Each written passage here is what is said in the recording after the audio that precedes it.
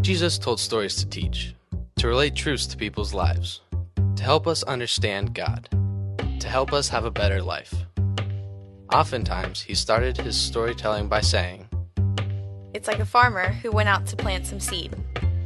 It's like a man who had 2 sons. It's like a king who called his servant in to settle the debt he owed. It's like a man who was attacked by robbers on his way to Jericho. It's like a rich man who had an abundant harvest. It's like a man of noble birth who gave his servants some money to invest. It's like... It's like... It's like...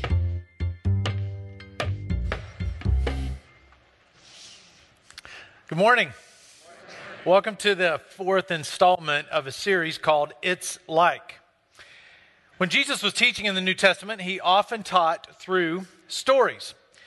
And those stories are called parables. And in those parables, Jesus would story about one thing, but he was really talking about something else. And oftentimes he started those stories with saying, "It's like." And what followed was a story that revealed God's will for mankind. It revealed a little more about the kingdom of God. It revealed a little more about Jesus' purpose for being here. Or it revealed the hearts of his listeners. So we picked out 6 of Jesus' stories that we believe are the ones that if we really focus on these and we really walk away finding ourselves in each of these stories, and we really internalize it and think, which character am I and how can I live differently because of this? Our lives will be changed. So every week as we read through these stories, please go home and read them again and read all the nuances that are in each of them and find yourself in the story. There's some Bibles coming down the aisles right now. If you don't have a Bible, please raise your hand. The ushers will give you one. It's yours to keep if you want to keep it. If you want to just borrow it and read along, you can do that as well. Just leave it in the back on the way out. All the scriptures are also going to be displayed on the screen. You can read along there as well. Several years ago, my family and I lived in Baton Rouge, Louisiana, and I met a guy there named John the 4 years that we lived there. And I got to know John pretty well. John lived under a bridge, and he chose to live there. John was an artist. He did quite a bit of artwork. I've got some of his artwork that I still have that he drew for me. And when John would ask for money, he wouldn't say, "Hey, I'm down on my luck. Could you give me $10 so I could?" He would say, "Could you buy me some art supplies?" And he didn't mind if you gave him the money or if you took him to the art store and bought it. And then he would draw these pictures, and he was really good at it, and he would sell them, and that's how he would get money to get food or anything else that he needed. That's how it's supposed to work. But John would just talk to us, those of us who hung out with him, he would talk to us about his faith. And one day I said, "John, why do you draw these pictures? What do you draw them for?" Because all of them are either like a picture of Jesus or a scene from the ministry of Christ that were just in his head. He would read the scriptures and then he would draw something about it. And he said, "Well, I just want to use my gift to help people get to know about Jesus. Because Jesus is who gets me through every day, and I want Jesus to get everybody through every day." So he would draw these and he'd sell them on street corners or wherever people would buy them. John made an impact with the gifts God had given him because he had faith and trust in Christ. And as we start to read through the ministry of Jesus, we see that Jesus attracted people to him that were more like John than like us. Jesus had this heart that somehow made him want to hang out with people like that more than the religious people of the day. And he was always being given a hard time for hanging out with people on the margins, with people like John, with drifters, with outcasts. And it confused all the religious people of the day. And the story that we're going to look at today in the book of Luke, chapter 19, has a story behind it, has a story that comes before it about Jesus' interaction with some individuals that led up to the reason he even told the story. The story that's told before the parable is the episode where Jesus meets a guy named Zacchaeus. And Zacchaeus wants to hear Jesus so bad, he fights the crowds. He climbs up in a tree so he can hear Jesus. And when Jesus sees him, he says, "Come down, I want to go to your house and eat with you today." Now, Zacchaeus was on the margins. He was a tax collector, and they didn't have a lot of friends, especially religious people. They did not like tax collectors. And so when they heard Jesus was going to be with Zacchaeus, they were thinking, why would Jesus go to the home of a sinner? But what happened with this one episode of Jesus going to Zacchaeus' home was Zacchaeus' life was radically changed. He came out of his interaction with Christ and lived different. In the book of Luke, chapter 19, verse 8, we'll pick up the story, and it says, "But Zacchaeus stood up and said to the Lord, 'Look, Lord, here and now I give half my possessions to the poor, and if I've cheated anybody out of anything, I will pay back 4 times the amount.'" See, Zacchaeus understood something that even those in Jesus' inner circle didn't understand. And that is, when I start to follow Christ, when I take that step and say, yes, I believe what he says is true. Yes, I want to have a relationship and be in relationship with Jesus. Here's what Zacchaeus understood. He understood that following Christ means that I reorient my life. Because as soon as he met Jesus, he said, "Look, here's what I'm going to do." And it's interesting that Jesus didn't say, "Zacchaeus, now that you're following me, you need to give half what you own to the poor, and you need to right all the wrongs in your life." He was not told to do that, but there was something about coming into this relationship and this proximity to Jesus that changed him from the inside and made him say, "My life is going to be different." Something inside of him clicked and it changed. And if you follow Christ or you're considering following Christ, you should know that when we come into a life with Christ and when we make that decision to come into the family of God, everything changes.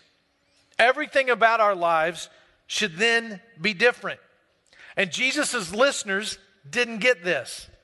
So he begins this parable. Right before he begins this parable, he's trying to say, this guy Zacchaeus that's on the margins has just as much right and access to me as you do. And he says, I'm here to seek and save that which was lost. And Jesus said that over and over in his ministry, trying to get religious people to understand, look, it's about getting my message out to people who need to hear it, and everybody's got an equal chance to hear it. So verse 11, it says, while they were still listening to this, Jesus went on to tell them a parable. Because he was near Jerusalem, and the people thought that the kingdom of God was going to appear at once. Now, it's important to know what that means, because these people following Jesus around, they thought he was going to set up this political kingdom, overthrow Rome, and they were going to be in charge. And hey, if I'm close to the guy in charge, then maybe I get some influence too. Maybe I get to tell some people what to do. So they were hoping. Jesus was here, and he's on his way to Jerusalem, and they couldn't even fathom why he was really going there, which was to die. They thought he was going to set up a kingdom. And so Jesus tells them this story that lets them know, you don't understand. You think I'm going to set up this political kingdom, but that's not what my kingdom is like. And he tells them the story to let them know, this is why people like Zacchaeus are my focus. In a sense, is what he's telling them in this story. This is why I want people like Zacchaeus in a relationship with me. So he goes on to tell this story, verse 12. A man of noble birth went to a distant country to have himself appointed king and then to return. So he called 10 of his servants and gave them 10 minas. Mina was just a sum of money. Last week we talked about talents. That's a large sum of money. Mina is a little less sum of money. So he gives them money and he says, put this money to work until I come back. But his subjects hated him and sent a delegation after him to say, we don't want this man to be our king. So Jesus has introduced 2 different categories of people. There's the servants of the king who were given gifts and told, make this work while I'm gone. Do something with it. And then there was this other group of people who hated the king. They didn't want him to be king. Now, this would have got Jesus' listeners really listening. Their ears would have perked up because It's a historical fact. There was this guy named Archelaus who was the son of Herod, who recently, just a few years before that, would have gone all the way to Rome to be appointed king over his area. Rome was in control. Rome ruled the world, and they would give these guys kingship or authority over small areas. But you had to be appointed by the Roman government in order to do that. So this guy Archelaus, Herod's son, goes to Rome to be appointed king, and he has this delegation going behind him saying, "We hate you. We don't want you to be our king." And so when Jesus starts telling this story, he's putting enough contemporary facts in there to people think, okay, what's he talking about? He's talking about a king. Well, that happened to Archelaus. Everybody opposed him. Everybody hated him. So what's Jesus really talking about? Well, I'll give it away. Jesus is really talking about himself. He's the king. And the subjects are the people who accept the message of Christ, who follow Christ. And the people who oppose the king are Jesus' opposition. Now, they would have understood this, surely, as Jesus was telling the story. And Jesus is trying to paint this picture of the fact that he's going to go away, and he's got some work for people to do while he's gone, and then he's going to return. So if you're here today checking out church or just wondering, is this whole church thing for me, or am I ready to take a step into the family of God? This is a great message to hear, because Jesus reveals what he expects of people who follow him. So he lays out these, first of all, he talks about these two categories. This category of people who oppose him, and this category of people who were his servants who were given gifts. So this first, he eventually talks about a whole other category, but this first category of people, the ones who said, we don't want this man to be king. We don't want him to be king. We don't want to be his subjects. They wanted something different. They didn't like this king for whatever reason, this king Jesus is talking about. They didn't like what he stood for. They didn't like who he hung out with. And the fact with Jesus, they didn't like, he's setting up this physical kingdom. Because what Jesus is starting to reveal to them that they don't like is following Jesus means that you're under his authority. And a lot of people then and now hated authority. Hated having somebody tell them what they should do. Hated somebody saying that truth would come from anywhere else other than inside of them. I mean, it's very natural to test authority. If you have kids, you know, it's kind of like God hardwires it in there. They got to test authority sooner or later. The best of children do it, right? They test authority. Parents are like, finally, yes, yeah, that's right, acknowledge that. They test authority. I can remember as a child thinking, that my parents didn't know anything. And they would tell me to do something, I would think I knew better. I remember my first BB gun. And I remember the list of it felt like 200 rules. It's like, why do I even want this thing? All these rules that go with it. But two of them that I remember, I'm sure not shooting a friend was in there. I don't remember that one. But two of them that I remember. Don't shoot any glass, because you can tell when a BB gun shoots glass. It makes a very distinct crevice in the glass, and I'll know you did it, boy. Well, I'd never seen what a BB gun shooting glass looked like, so guess what I did to the plate glass window in the house the first time I had a chance, and I thought, well, if I get really far back, it probably won't make too big of a mark, and Dad will never know. So I shoot the glass. Sure enough, the mark was there. Got in a lot of trouble. So that was one rule. I broke it because, hey, I just want to see what it looks like. Another rule, don't shoot animals. I've only shot 2 animals in my life. And one was when I was a boy with my first BB gun, and this bird perched on this tree, and I thought, I wonder if I can hit that. And I did. I'm sorry, I did. And I killed it. I didn't want any of that authority. Some people are 40 years old and still saying, I don't want any authority. I'm going to do this my own way. I don't want people giving me rules and telling me what to do. And Jesus says, look, if you're going to follow me, I've got some very specific ways that I want you to live. Jesus is saying, I want you to live in a way that affects the way you make decisions. I want you to live in a way that affects the way you parent your children. Live in a way that affects the way you organize your schedule and the things you commit to. Live in a way that affects how you handle conflict. So when you make a decision to follow Christ, he's saying, I want it to affect everything that you do. But this group of people that Jesus is talking about, they say, we don't want you to be our king. And people who don't want the authority of Christ in their life, that's what they're saying. No thanks, Jesus. I'm going to figure this thing out on my own. I don't need your authority to tell me how my marriage should be or what I should or should not do. I'll take care of that myself. And some people in that group would have immediately seen themselves as in group one, this first group that Jesus talks about. And I know Jesus' hope is as we read this story that we find out and we internalize and think, where am I?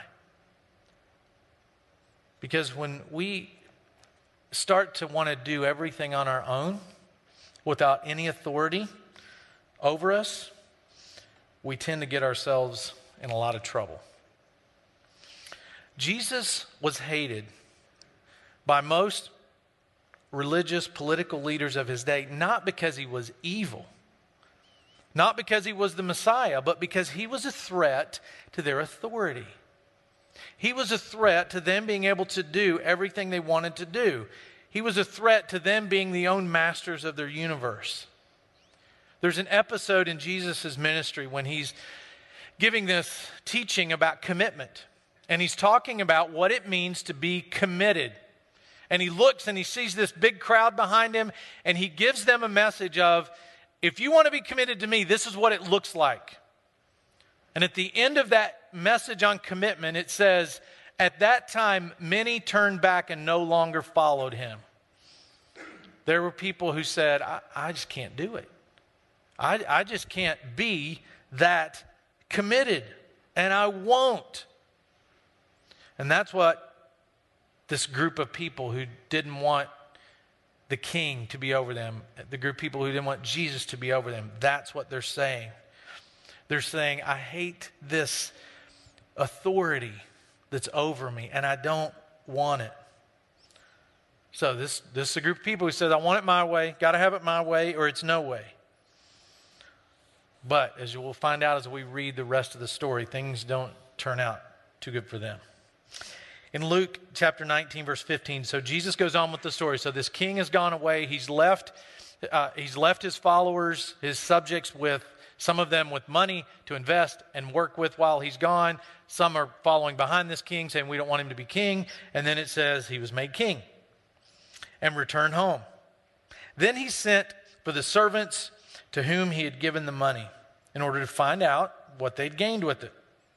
The first one came and said, Sir, your mina has earned 10 more.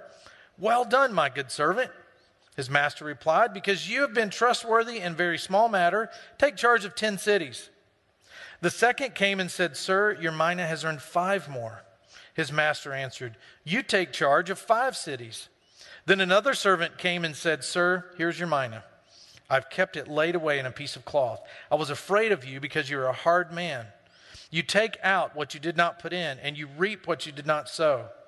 His master replied, I will judge you by your own words, you wicked servant. You knew, did you, that I'm a hard man, taking out what I did not put in and reaping what I did not sow? Why then didn't you put my money on deposit so that when I came back, I could have collected it with interest? Then he said to those standing by, take this mina away from him and give it to the one who has 10. So Jesus puts all the characters in the story now. The first group of characters, they hated authority. They didn't want his authority over them. The second group, they were given some money, and some of them used it wisely. Some of them took it and multiplied it. So the king said, here's some free money. Take it and make more. And they disciplined themselves in such a way that they actually produced something with the money that he had given them. And it took discipline. Oftentimes we have opportunities to help people through financial counseling and help them through financial difficulties. And sometimes people will share, this is how much money I make, this is how much money I spend, and if I could just have more money, then everything would be okay. And most of the time, the answer is no, you don't need more money. You need more discipline. Money's not the problem. Because most of the time, when a person has found themselves in that situation, it doesn't matter how much money they had, they would mismanage it. But Jesus is not, he's not talking about money. He's talking about gifts. He's talking about the discipline to use the gifts that he's given us. And he illustrates it by saying, here's a group of smart people who took money and multiplied it, who earned interest, who figured out this is how you create wealth. You have discipline, you invest, you earn interest, you make a profit, and it multiplies. Jesus is talking about the gifts that we're each given. In the book of Ephesians, chapter 4, it talks about because of the generosity of Jesus Christ, we were all given gifts. And the Bible is clear. If you're a follower of Christ, you have a giftedness. Really, every person that's ever been born has a giftedness that was given to them by God. Right now, during this service, we have going on our Connect class. If you missed out on that today, just look on the program. It gives you the dates for the next one. But our Connect class is a place where people learn what it means to connect with God, what it means to connect with others, and then what it means to connect with the gifts that God has given you. So we have a way that we kind of lead people through this survey, and they find out their giftedness. What are some of the ways God wired me up, they find out. And they leave there knowing, okay, this is how I can use my gift to multiply God's kingdom. If you don't know how to do that, if you're thinking, how can I go find my gift? Come and talk to me afterwards. Rob and I will be down here at the front. Come and say, hey, I want to get in on that. I want to know how to do it. And you might think, well, I'm too messed up. I can't. You mean gifts, me? You know what I've done? You know where I've been? You know how untalented I am, really? God can use every person to make a difference in the world. Everybody. Every single person. And when he's hanging out there with Zacchaeus, a guy that they thought, what could he possibly offer? Zacchaeus all of a sudden uses his giftedness, which was obviously money. He had some money and he was gifted and made more of it. And he said, I'm going to give half of this away. And in this story, it's interesting that when the king saw the faithfulness of the ones he gave money to, the ones who used it responsibly, he gave them more. He didn't just say, okay, thanks, I appreciate it. He said, because you've been so faithful with this little, and it says a very small matter, then I'm going to give you more. So the king's not interested in money. He's interested in obedience. I've had people say, specifically people who say, hey, I want to be in ministry. I want to do what you do. Or I want to do that. It looks like a lot of fun. How do I do that? I want to do something big for God. The way you do something big for God is to do something little for God. Start small. Do something little. Invite somebody to church. Help out a friend. Do something nobody knows about. And before you know it, there's going to be more and more and more and more things that God will give you to do. It's a biblical principle. If you can be trusted with a little, you can be trusted with a lot. Using your gifts, use your gifts, and God will give you more opportunities to use your gifts. I mean, that's a principle of life, right? Little things over time are better than just the big boom, I got it all now. If you're in debt, stop playing the lottery, okay? Thinking if I just win, first I'm going to pay for the church's building. If people tell me that, I'm like, well, I'm waiting. Hope you win. Go play. If you win, let me know. And then I'm going to pay off all my debts. That's not how it works. If you want to pay off your debts, start living disciplined. If you want your waistline to shrink, forget the fad diets. They won't work. Change habits, exercise, eat right. Stop eating the stuff that makes you fat. Try that first. Exercise a little bit. Watch a little less TV. And do little things day by day, and then you'll see wow, that's making a difference. So the principle Jesus is trying to say is, if I can trust you with a little bit, then I can trust you with a lot. And the little right things over time pay big dividends. So Jesus has introduced us to two groups. First, the group that says, I hate the king. I don't want him to be my king. I don't like authority. Second group who says, thank you for the gifts. I want to invest them and use them to make a difference in the world. And then there's this other group that's really just represented by the one guy who held on to his money and did nothing. All he did with his money was play it safe. He hid it away, and it accomplished nothing. It's interesting. All the people who were given money had equal opportunity, every single one, but the results were quite different. And they were different because he had an incorrect view of the king. And a lot of people have an incorrect view of God. Maybe it's the way you grew up. Maybe you grew up in an environment where God was presented to you in a way where he was scary, where he was just waiting for you to get out of line and he was harsh. That's what this servant thought about the king. He thought, well, he's harsh. And the king was like, I'm not. You think I'm harsh? I'm going to judge you by your own words. So he took his gift away and he gave it to the one who had more. All because the guy just would not allow himself to see the goodness and the grace and the mercy that came from the king. Something happened that made him fear the master, and so he did nothing.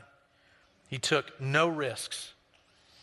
Being used by God means that I take risks, that I have to take a chance, that I have to make a decision without knowing what the outcome is going to be, that I have to take a step and not be sure of how it's going to turn out. We just brought on a new leadership resident. He starts the 1st of September. And I met him back last October. And he was talking to me about how he wanted to get in church planting. He didn't know much about it and how could he do that. And just through several months of conversation, he ends up saying, you know what, I want to be one of those residents that you have. And I was like, well, we don't pay residents. That's part of the experience. You get no pay. You got to figure out how to get your money. And it is. If you want to start a church, you got to figure that part out. So, hey, come on and we'll help you figure it out, but we don't have any money for you. And the guy, we helped him move in yesterday. And I was like, I just want to say that I really have a lot of respect for you. You're just doing it, man. You just I'm going to do it. I'm just going to raise the money. I'm just going to make it happen. And God's calling me to do this. And he has no idea where the income's going to come from. But I guarantee, I can already tell by the guy's attitude, he's going to figure it out. Because he's willing to take big risks. There was a time when I was looking in the mirror as the lead pastor of this church. And we were at one location over at Six Forks. And we'd go up and go down, attendance up and down. And it was like, let's start another location. That's a big risk. Not only just a big risk philosophically, but financially it was a huge risk, $200,000 to start another location. And I remember saying, well, this is it. Make or break. If this doesn't work, honey, get the moving van out But I was so compelled, we have to take this risk. And had we not taken that risk as a group of leaders and as a church, many of you wouldn't be here. You wouldn't even have heard of Life Point Church, and maybe you wouldn't even have heard of Jesus and what he can do for your life. If you're not doing something that appears irresponsible to other people, then you're not taking the kind of risks with your faith that you should. Now, I'm not talking about just any old irresponsible thing. I'm talking about like our leadership resident, Sean Bynum and his wife, Felicia, the risk they're taking. How some people probably look at him and say, that is not responsible. He's got 3 kids and you're moving and you don't know where your income's going to come from. That's crazy. And he would say, no, that is my faith because I know what God's calling me to do. So taking chances can sometimes just brings an awareness of life and an excitement to life and faith that you never experienced before.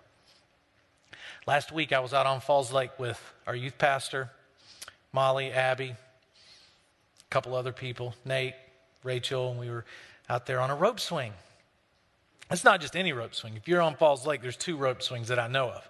One's like, yeah, it's a rope swing. Anybody could do it. There's another one that's up on, like, you get up on this 8-foot platform. It's held up by 2 tie downs. Anybody ever been to that one? Anybody? All right, you know what I'm talking about. It's scary. So we're there, and our youth pastor, he gets out in the water and swims down to find out if there's anything to hit. He determines, okay, it's safe except for these sticks, and so he's taking all these sticks out of the water. And then the decision, who's going to go first? And, you know, I'm always a leader, so I was like, all right, here's what we're going to do. I'm not going first. And there's a teenage boy with us, and I was like, you will be missed the least. So I literally said that. I said, so you go first. I've got a lot of responsibility, so if you go and something happens, it'll be okay, all right? And so I didn't go first. I didn't even go second. I think I went third. And even a couple of the girls went. But when I went, it was like, you know, you jump off that thing 15 feet over the water, you fall in, and I had to go to the chiropractor after that because of it, but I'm not kidding, I did. But there's this, when you do something risky, not like that, don't go do something stupid and get yourself hurt, but there's something that just, life happens. And when we take big faith risks, it just really makes life so much more exciting, so much more meaningful, and so much more faith-filled. Guys, imagine if you had never conquered your fears and said, will you marry me? Imagine if you had never said, for those of you that may be going to school for the second time around and you didn't go back to school, imagine if you never took that chance. Imagine if you never went up to the person and said, would you go to church with me? Imagine if you'd never conquered your fears and walked through the doors of the church. Imagine if you'd have never said, I'm ready to be in the family of God. I'm ready to take that step of faith and follow Christ in baptism. Imagine if you'd have never taken those chances, where your life would be. So this guy that represents group number 3, he lost out because he wouldn't take a chance. He wouldn't exercise his faith. And Jesus told this whole story before the trial, before the crucifixion, before their trip back to Jerusalem. And Jesus is trying to say, look, I'm leaving. I'm going away, and I want to leave you all in charge. I want to leave you in charge of my kingdom. And I want you to produce something. So Jesus is saying, I don't want you to be in group number 1 that opposes my authority. I don't want you to be the guy that's scared to do anything because you think I'm unjust. I want you to be the person who says, God, thank you for the gifts you've given me. Allow me to use them to make a difference in the world. Sometimes that means taking a big, big chance. Sometimes it means making a decision without knowing what's going to come afterwards. But it'll always pay big dividends in the kingdom of God when we do that. Jesus celebrates that those who turned their little bit of money into even more. Those who use their gifts to produce even more. And what he's saying is, I expect you to do something with the life and with the gifts that I've given you. So group 1, it didn't end well for them. The story goes on to say that the master said, bring all those people in the opposition before me and slaughter them. I mean, they get offed. They get killed. Now, this does not mean God is harsh and Jesus is saying, I can't wait to do that. He's saying, look, I have an answer. They don't want it. So there's a consequence they are going to have to deal with. And he's not talking about people who mess up and make mistakes and get going down the wrong road and shouldn't be. He's talking about people who are in direct opposition to his authority. He's saying it's not going to end well for them. Not that he enjoys any part of that, but it would be like if you went to the doctor and the doctor said, look, good news and bad news. Bad news is you have cancer. The good news is it's the kind I can get rid of. It's the kind with the surgery or the treatment, you will be okay. And it would be like you saying, that's all right. I choose not to do that. when the guy that had the answer, when the guy that had the right treatment was standing right in front of you. See, the king had the right treatment. The king had everything to give the servants. And Jesus is saying, I'm giving you gifts, and I want you to take them to reach people like Zacchaeus, people who are on the margins, people who are on the outside, people who feel like I'm not relevant to them. That's what I want you to do with my gifts that I give you. So this parable is about choosing. Choosing which group you want to be in. Choosing how you're going to respond to Jesus saying, here are gifts, use them. I'm going to come back someday, and please have used them and reproduced what I've given you in other people.